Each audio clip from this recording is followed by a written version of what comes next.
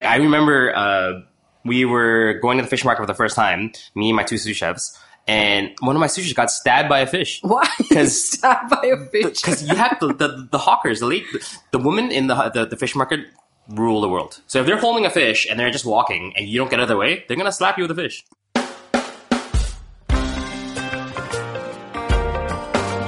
I'm around 100 kilos of chocolate every single day and more than 100 kilos of sugar every day. I'm a pastry chef and sugar is my bread and butter and jam and Nutella. But I've decided to take those layers off with my brand new show. I'm talking to fellow chefs, entrepreneurs, my friends and mentors about the blood, sweat and all the other ingredients that go into making it in the food industry. I'm Pooja Dhingra and you're listening to my podcast, No Sugarcoat. On this episode, I'm talking to Chef Kelvin Chung. Raised in the US, Kelvin has grown up working in a restaurant. He moved to Mumbai 6 years ago to run Ellipsis and is currently the chef at my favorite restaurant, Bastion, in Mumbai. When did we meet? Do you remember? We met, according to your time hop, 5 years ago, but I think it was longer than that. So I'm guessing 6 because we met almost, I want to say 3 or 4 months after I got to Bombay. Yeah. You came for that Taste of Mumbai thing and I met What you Taste there. of Mumbai thing? There was this event in somewhere in South Bombay, and I remember seeing you there, and you said, hey, come to the restaurant, and you were working at Ellipsis. Oh, yeah. And then I came to Ellipsis, and I was like, wow, what is this food? You remember that? Yeah, it's like, who's this weird guy? Yeah, and then I was there every week. Yeah. I was there like 3 times a week. That was the start of it. And I was Kelvin's how can I say this? Little brother? Little brother, yes. But I was also your Kelvin, you cannot say this in public. You were my first filter. I was your first. You were my first filter for my introduction to social media. Yeah, so Kelvin would just post nonsense on Instagram, which I'm still getting shit on for sure. And I would look at it and I would call him and be like, no. Please take this down. Take that down. So I was his first filter. You were the first filter. So tell me, how did you, what made you come to Bombay, man? So Bombay was it was just a weird series of events. It started with me somehow ending up being a teacher in culinary school, which again was very weird and very strange. And then years later, when I was opening my first restaurant on my own, again, just a weird series of events, I was set to sign my lease. I already had ordered my equipment. The menu was done. I started training and it fell through. And I literally had nothing to do. And one of my former students was a Bombay boy who was working on something that wasn't working out. Gave me a call, and it was a leap of faith, essentially. And 6-month contracts now, 6.5 years later? Yeah, this always happens. You think you're coming for 6 months, and you're never leaving. You're never leaving. But so, do you remember the first few months in Bombay? I remember talking to you and having these conversations about life and how basic things were a struggle. It was terrible. Even getting a taxi outside the restaurant. Yeah, I mean, you're thinking back of this is pre being able to order cars, pre-Uber, pre-social media times, right? So you were stuck with black and yellows, and you were stuck with not having a car, not knowing the language, not knowing the culture, not knowing how to get around and solve these issues, right? So it was quite a battle. We were with, I guess, in our work circle, we had a couple of boys and girls who hadn't traveled the world as well. So that compounded the difficulty of kind of navigating our way through Mumbai. Yeah, so you come into this beautiful kitchen. I remember your kitchen at Ellipsis was beautiful. Yeah. I was like, I can't believe you have such a big kitchen. And you had some crazy toys in there as well. Yeah, we were armed with pretty much everything we needed. I mean, said that the thing that we lacked was the knowledge and what we needed to do to be successful in the market, right? We were told to do one thing, and we just tried to excel at that. We meaning me and my couple sous chefs, who were all brought from abroad as well. We went to the markets at 4 a.m. We went to the fish market every day. We prepped for about 8 hours, and we would open for service, and nobody would come. And we couldn't figure out why. But we were doing some cool food, right? We were doing very intricate, very, forward food for the time. Plates with 18, 19, 20 garnishes and doing all sorts of crazy things. But it just wasn't working. So what was that like? Like I know what it's like to, as a chef, I understand it, but like when you I mean, it's every chef's nightmare, right? It's first, it's frustrating because we've literally been up at that point. We've been working for almost like 17 hours just trying to prep and get everything ready. And then it gets kind of scary, right? Because then you're like, okay, what are we doing wrong? Like, is it because the food sucks? Is it because the service sucks? Is it because the drink sucks? Is it because the place sucks? Is it because we suck? Is it because I suck? And it's just one of those things, right? And then you have to kind of just dial in and just be like, no, I know this is good. Yeah. We have to figure out what's wrong. So. And what was that process like? It was almost, I think it took us nearly 9 months before we were just like, you know what? This isn't working. And we scrapped the whole thing. We destroyed the whole menu. We destroyed the service. We destroyed everything. And we built it over and started from bottom up. And just, you know what? Let's just do simple, honest, like tasty food. And then just like And I think that what you guys managed to do really well was to actually change that thing.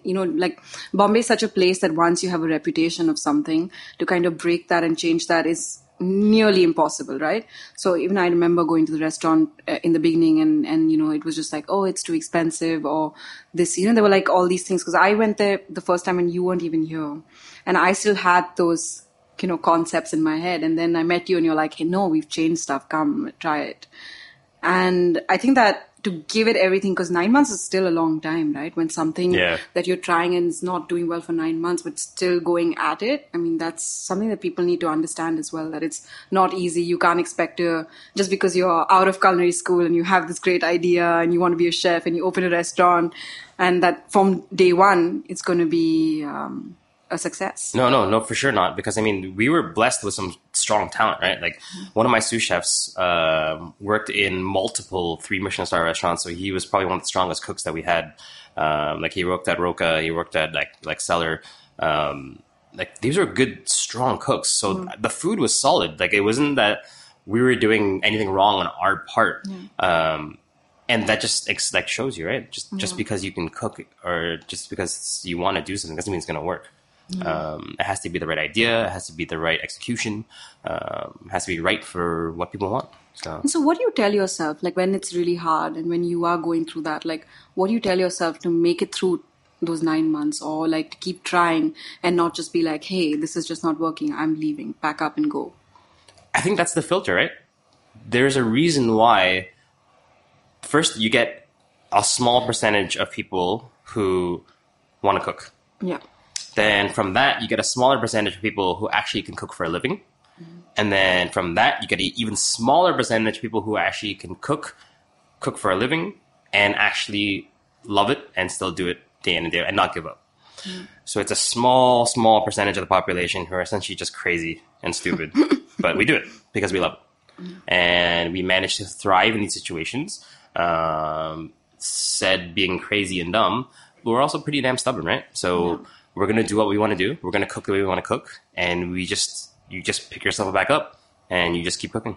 So that always is just the fact that I believe in this as a product and I believe in what I'm doing. You have to believe in yourself, right? Yeah. And this isn't just for cooking. Like you have to believe in the way you want to run your restaurant, the way you want to treat your staff, the way you want to treat people in life, the way you want to work, right? It's an entire package. All the sacrifices that you make to cook, it has to come together in one piece, right? It can't be like fragmented. It has to be one belief, one thought, and like one love, right? So. And when you, I remember discussing these things with you, but like when you moved to Bombay and you, say for example, went to the fish market the first time, or when crazy. You went to find ingredients, like what nuts. was that like for you, like as an experience, as like, do you have certain like moments that you remember that were completely shocking or something that was completely exciting? I mean, it's totally mind blown. It's a shock because I've never seen a fish market like that. I've never seen a vegetable market like that. But it's also fun because it's so chaotic, but it's so wild. Like I remember we were going to the fish market for the first time, me and my 2 sous chefs, and one of my sous chefs got stabbed by a fish. Why? Stabbed by a fish? Because you have the hawkers, the women in the fish market rule the world. That is their place. That is their thing. So if they're holding a fish and they're just walking and you don't get out of their way, they're gonna slap you with a fish. And one of them just got a fin like jabbed right through his shoulder, and he was bleeding. And the lady was just like, me. You know, Your fault. yeah, and it wasn't even the foreigner who got stabbed. It was my local chef. It was my local sous chef who grew up here. And he was just like, oh, okay, I guess I should move. But just little things, right? Like seeing people like clean butcher fish on the floor. How like the tools they were using, and like seeing how things were sold and auctioned. And you go to this like vegetable market where there's like literally tons and tons of these like crazy weird vegetables. The whole system, like it's a complete shock, right? Like it kind of in the chaos, then you kind of see like Find the a beauty of system. it. Yeah, it's kind of cool. And what about like the flavor profile and these customers? And you know, in the beginning, you have a smirk on your face, but like when you moved here, you know, you're from Chicago and you've come to Bombay now, and you know, you have a certain style of cooking and a certain palate, and you're thrown into this sort of jungle. What was that like? I think that was one of the keys to why we were able to thrive, because we were just so stubborn in the fact that we were unwilling to bend and change things just because people weren't understanding what we were trying to do. You just train people, and it's a system, right? Because people were coming in not knowing what they were going to get and not really understanding the food. As long as you present it in a manner where it's not pretentious, it's not stuck up, you're not demeaning anyone, but you're presenting it so that it's comfortable, but still interesting and fun for them to try and learn.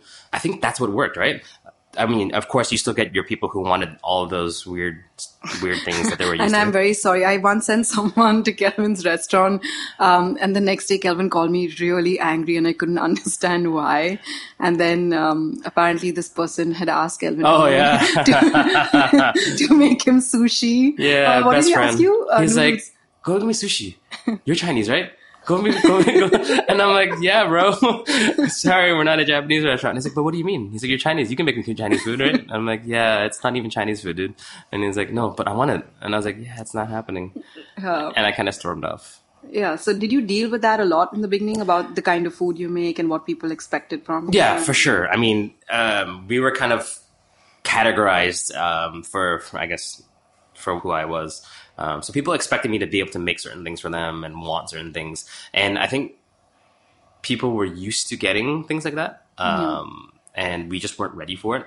And I didn't want to do it. And I just was like, sorry, dude, like, it's just like, this is the wrong place for you then. You probably have to go somewhere else. But if you're willing to stay and you're willing to try my food, I guarantee you're going to enjoy it and you're going to love it. Yeah. And so then you decided to leave Bombay, and I hosted a farewell party for Kelvin, and I got 20 people to make a video saying, bye, Kelvin, we're going to miss you. We love you. That was awesome. And then in a month, he's like, hey, I'm coming back. I was like, why did I do all of this? I mean, it shows the magic of India, right? I mean, we literally packed up, moved, bought a new house, bought a new car, tried to run away, and within a month, we're right back here, right? So, yeah, I felt like a fool. I mean, we had fun. Yeah. That farewell party was pretty good. Yeah. So what was that decision? Like, why did you decide to move? And then what made you want to move back? I mean, because the project didn't work out. So we thought it was time to move on, and that we were on to the next chapter of our lives. And apparently India wasn't finished with us either, right? So the opportunity... you're never leaving. Yeah, I mean, we'll see about that. But the opportunity came up, and it was a fantastic opportunity, and we just jumped at it and came right back. And so I want to talk a little bit about how you've changed as a person from when you first moved here to now. Because when I met you 6 years ago, you were a very different person. I would say so. Kelvin introduced me to something called the pickleback. Yeah. Which is a terrible thing. Kids, please don't have it. It's basically a shot Or of... do. Yeah. It's a shot of Jameson followed by pickle juice. It's delicious. It's terrible. It's so good. Pooja loves it. No, if you ever see Pooja anywhere out, please buy her one and have one with her. She'll love it. She'll be your best friend. So that was Kelvin, doing like dozens of picklebacks every night. Yeah. And, and one of these things you told me this crazy story of your life back in Chicago and, being mugged or getting into a fight or what you were like a gangster is what you told me. So from that gangster phase, first talk about that and then we'll get to the... I mean, I was just a bad kid, right? Like, I'm sure we all have our bad So phases. you grew up in where? You didn't So I grow was up born in Toronto, but I grew up in Chicago, in Chinatown. And it was just a rough patch, right? And you've grown up in like restaurants. It's Yeah. always been part of your... Yeah, I mean, that was always inherently in the family. My father is a restaurateur. He's actually on his 9th restaurant. My grandfather had restaurants. So we were born into it. I started washing dishes for my dad when I was 12, and that was life. We would go to school in the morning and work at night, and that was every day. But as things progressed, I guess, I started being, I guess, your typical bad kid, and got into some bad situations, met some bad people, and had my phase, I guguess. Yeah. Long phase. Long phase. Yeah. It wasn't your normal like year or two kind of thing. It was Yeah. kind of more like a 12-year Yeah, kind of I thing. met your friends. I know. And so then this was back in Chicago. And then how was in did you? Chicago. And then you went to culinary school. Yeah. So, I mean, aside from working full time in the restaurant, I did the proper kind of, I guess, Asian Training. son training kind of thing. I got my biology degree, was in med school, and just got bored. I quickly Wait, realized what? that. You were in med school. Yeah. I was actually, for being such a bad kid, I was actually not stupid. Like, I actually did pretty well in school. Actually did really well in school. Unlike me, yes. But it wasn't difficult, right? Like, I was actually getting straight A's and stuff, but I was just bored. Like, I was like, damn, if I'm going to have to do this the rest of my life, I'm just not going to be happy. Like, what am I going to do? And the only time I was happy was in between school, after school, before school, when I was helping out the restaurant and cooking. That's when I was having So fun. what was it about cooking that made you happy? It's everything. It's the whole process, right? The transformation of prepping, of actually executing, of serving, feeding people. I think, and it's all, again, it's all one package, right? The entire thing, because I grew up in it, I think, I fell in love with it. Like, I saw what my father was able to do. I saw what my mother was able to do. And I just knew it was part of me too. Like, this is something that I was going to do. And so you went to school. So I went to school. Yeah. I dropped out second year, and I was just like, Dad, listen, yeah, this is not happening. And he gave me the talk. And this You is could this. be a doctor, man. Wow. Yeah, right. I mean, yeah, I'll still gonna be cutting things, right? But different. But yeah, we had the talk, and this is the same talk that whenever I meet young chefs or young kids, people who are thinking that they want. I sound like an old man, but who want to be a chef. It's the same talk, right? Like, you really have to understand that if you want to be a cook, if you want to be a chef, it is going to encompass all of you. It's going to encompass your entire life. And that if you want to succeed, that is your life. Meaning no social life, means friends probably won't understand why you can't hang out and drink every night with them. It means 0 to little family life. So if you do want to have children, if you do plan on having a lifetime partner, they need to understand that this is going to be your life. This is going to be your focus, and it'll always kind of be your number one priority over everything. Yeah. There, no sugarcoat. I mean, it's true, right? Like, I mean, like, there's no bullshit. Like, Yeah. that's it's your life. Yes. And if you're blessed enough to find someone who understands that and be with you for the ride, it's a pretty fun, wild ride. Like, it's crazy. The things that we go through from the time we wake up Yeah. to the time we close our eyes and still think about things and work on things. Yeah. It's some fun stuff. Yeah. It's really like, it's fun. And okay, so tell me one thing. Why do you hesitate? Like, I know that from the time I met you, you would always call yourself a cook.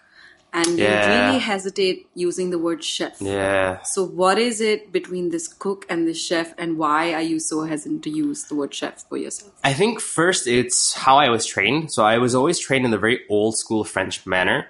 And for me, I guess it's kind of like a reminder. Like, I want to keep myself.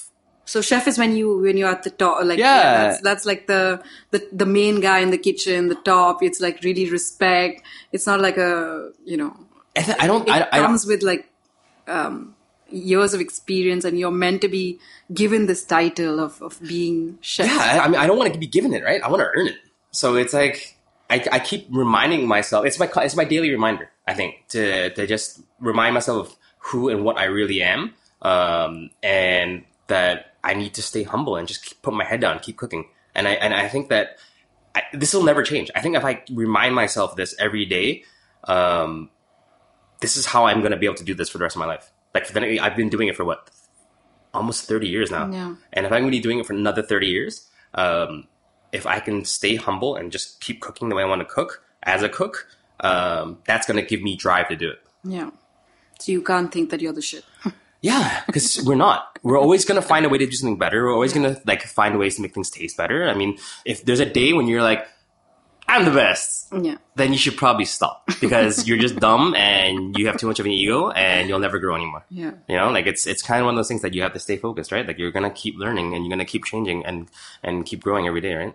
So from pickleback gangster Chicago to to a really to now what, vegan, gluten-free, wholesome, 30, like what are you doing? I don't even know. You're not eating anything.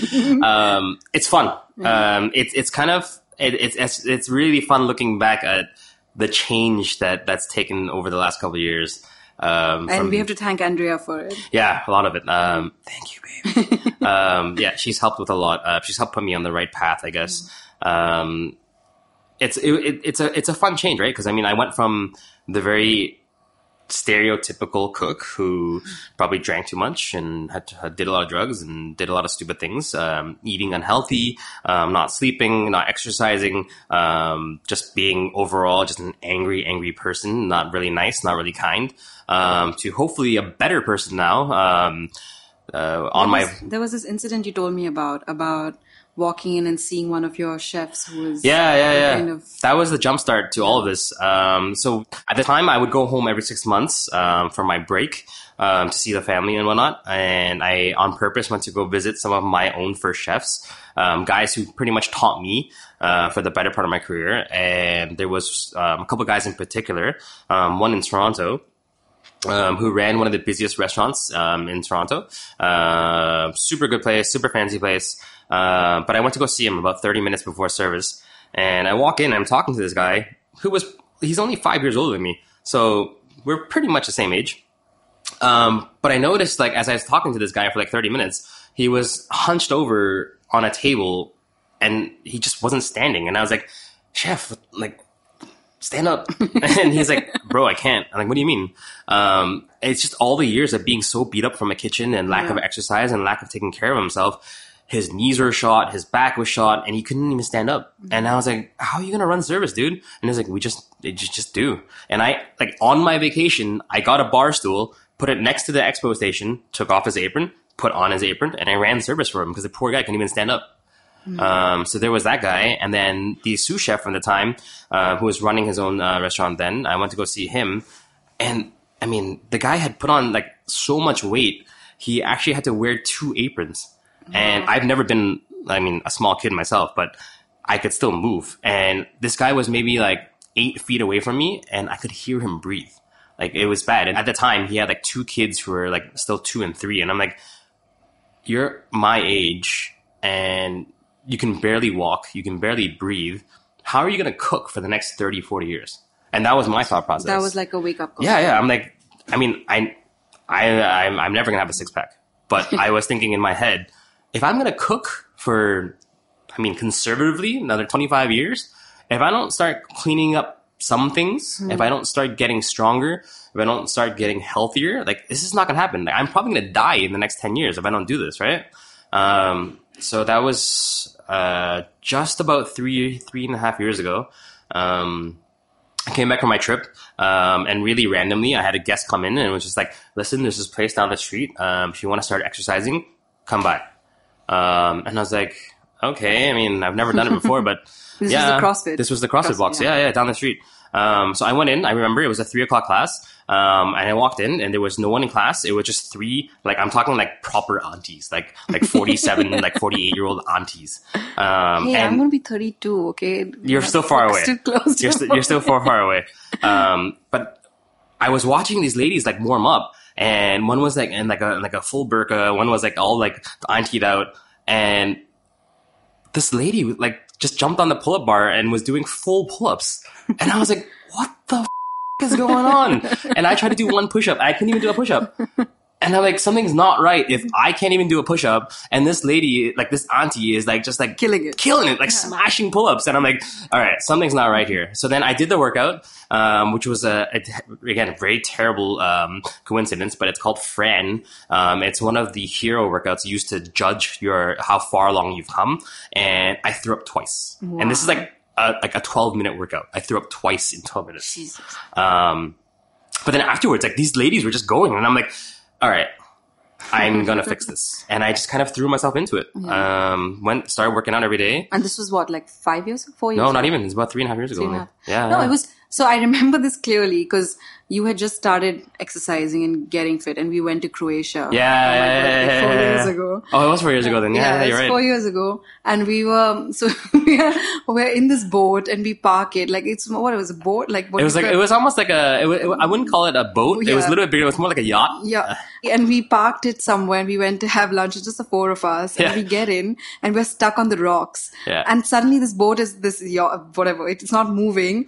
And Kelvin just like takes his shirt off and he just jumps in the water. And then 2 minutes later, he's like, I see him with like one hand, he's pulling the boat and the other he's swimming. And he literally got us out of the rocks. I was like, what happened? From like not being able to do one push-up to suddenly rescuing all of us. So that goes with the same mindset of a cook. I think that's why it was so perfect for me to do this because I'm just stubborn. So if you come in and tell me, okay, look, you have 10 minutes and you got to do 500 push-ups, you got to do 1,000 pull-ups, I'm going to kill myself trying to do it.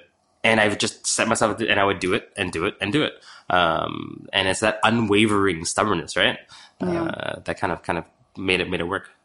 So now what do you do? You're like on this whole clean eating plan. Do you like, what do you, because I know you love your cheat meals. Yeah. I mean, so what's fun now is that because I've been through this whole process, because we've started these meal plans, that we serve people, whole and then some, I've understood what and how to control my body and what to feed it, how to change the diet, how to work out, what things work, what things don't work. So I'm able to, I mean, I don't even, it's not really a cheat meal anymore, right? Yeah. If someone comes over and there's pizza and I want it, I'll eat it. If there's chocolate and I want it, I'll eat it. But for the most part, I've understood now that as long as you're good 95% of the time, whenever you want to indulge, whenever you want to do, it's balance and you shouldn't restrict yourself, and allowing myself to have it, you know? Is that tough in the kitchen? Because I know like I find it like I'm not eating sugar, you know that. It sucks. Like, it's the hardest thing in the world. Like I'm around it every single day, and for me, I'm like waiting for that day when it gets easier. Everybody's like, it's gonna get easy. It's like running, okay? When I started running, everyone's like, oh, running's so meditative. It reaches a point where you're in a trance, and I'm like, no, this sucks. No, this is that's a lie. Terrible. It's bullshit. It's horrible. It's always going to be terrible. Yeah. And when does it get better? It does not. No. It does not. But it's just understanding that life's about balance. So it's just discipline more than anything else. You just got to set yourself to be like, listen, you're not supposed to have this, you're not supposed to do this, and you're supposed to have this, and you just do it, right? It's not going to be amazing because, I mean, things like having like sugar and whatnot, I mean, it's delicious. You know what I mean? It's terrible for you. It is. Yeah. It's very terrible for you. You probably should not be eating it. Don't say that.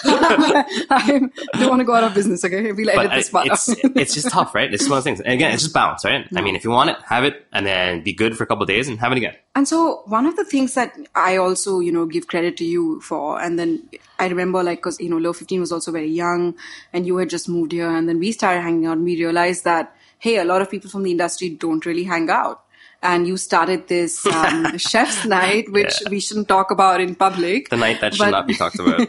But yeah, so you were kind of instrumental in getting that, like getting everybody together. And, we now have this WhatsApp group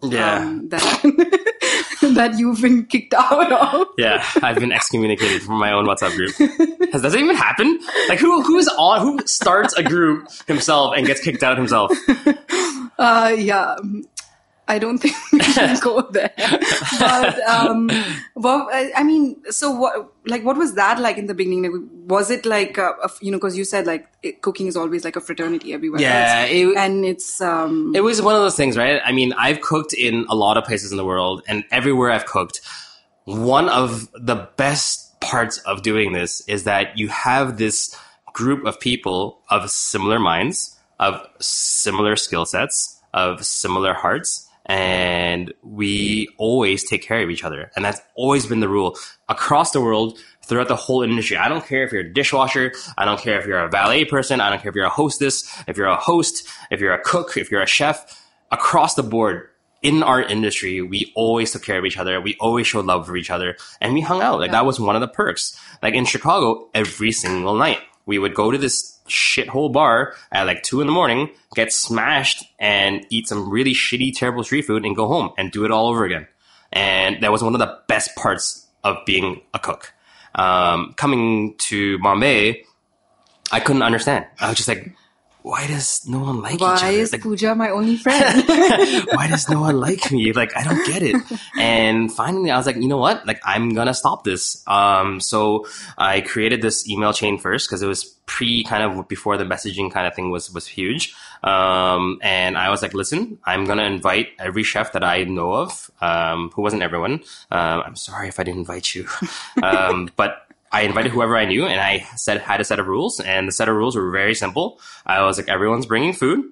Everyone's bringing their own alcohol, whatever you want to drink. You're not allowed to talk about work, and you're not allowed to drink by yourself. And the last rule was that you have to drink when I tell you to drink. That is a bad rule. It was a fantastic rule. But all these chefs came together. We hung out at the house. And It was a great night. It turned into an epic night. An epic night. And after that, there was just it just broke all the barriers down, and everyone was just a family. Like, it was perfect. It was the perfect way to get it going. Yeah, and I think that it's so amazing, right? Because now whenever you need help, you just reach out and you're like, hey, I'm out of this ingredient, or where can I find this? And it just feels like somebody's got your back. And it's, that's how it should be, right? Yeah. So what is the plan now for the future? What's happening with you? Will you tell me without being cryptic? Because you're always like, oh, something's up. I can't tell you. It's one of those things, right? I mean, I just hate to say it, but I mean, it's one of the things I grew up being kind of, I don't want to like ruin it or jinx it. Yeah. But we are working on a couple projects. One pretty big one. Where? Who? Huh? What? I mean, who cares? It's me cooking, right? I mean, that's the important thing, Okay, right? so Bombay? Is it Bombay? We'll see. No, Kelvin, come on. We'll see. You'll hear about it very soon, though. There is going to be a lot of stuff. I mean, that's the thing. I think now that Bastion and One Street have been pretty much, they're both doing well, knock on wood. They kind of set without you. Yeah, I mean, I've had the same staff since I came here. They've all been trained into the system. They've all been trained into the recipes. They've trained with the styles, the food, the service, the drinks. And things are how I want it. So I'm pretty happy with that. But it also gives me the freedom to get ready for these next projects. Which you're not going to tell me about. Which you'll hear about on Pooja's Instagram. Okay, so at least I get first. First dibs? Yeah. I'll have to sell you those. Those are going to be, those are worth a lot of money now. Yeah. So, and for yourself, like, this is what you're doing now, and this is what is, in the pipeline now. But for yourself, what is like, we all have that one big dream, or one like, this is what I want to achieve with my life. What is it that you think of? That's changed, right? I mean, when you're a baby cook, I mean, you always have these dreams of having your own restaurant and being being this big chef, et cetera, et cetera. For me now, my probably dream is essentially having a restaurant, I guess, of my own. What kind of restaurant? So that's the thing, right? Because even my food's changed. Now, for me, I'm just happy being able to cook when I want to cook. I doubt, I'm not saying no. I'm not sure I'll ever delve back into these, this ultra fine dining tasting menu kind of vibe kind of restaurants anymore. I did it for the beginning of my career. And I just want to cook now. So it has to be a place where I have the freedom to change and cook whatever I want and serve people almost like who I want to see and feed every day.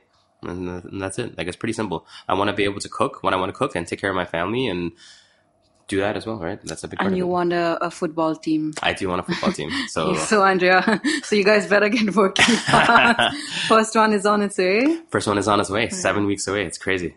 It's really crazy. So by the time this is out, I would have been an auntie. So now I'm officially an auntie. She isn't officially an auntie. Yeah. Yes. Okay. And is there any advice that you'd like to give young chefs or cooks who are, just about starting? What would your final word to them be? There's a couple simple things that you have to remember as a fledgling baby cook, baby chef. I would say first, you'll have to just put your head down. Don't be afraid of doing extra work. Keep cooking. Find a chef, find someone who will kick your ass and beat into you how to cook properly. And stay humble. And just be patient. It takes time. There's no quick way or quick fix to becoming a chef. It just takes experience, and it takes time, and it takes everything and all of you to cook. Okay. Thank you so much. You're welcome. That was Chef Kelvin on No Sugar Coat. Come back next week to check out my chat with Chef Prateek Sadhu. He talks about being a refugee in Kashmir and how food became an important connection to his homeland, as well as his biggest hurdle starting a restaurant when everyone said he would fail. No Sugar Coat is a Made in India production. This episode is produced by Sharanya Subramanian, edited by Soundman. Studio setup by Apurv Isaac, aka Lala. Sound equipment by Artiste Studios. Our theme music is Rhythm Maker by the band Haiku. For more information, check out madeinindia.in.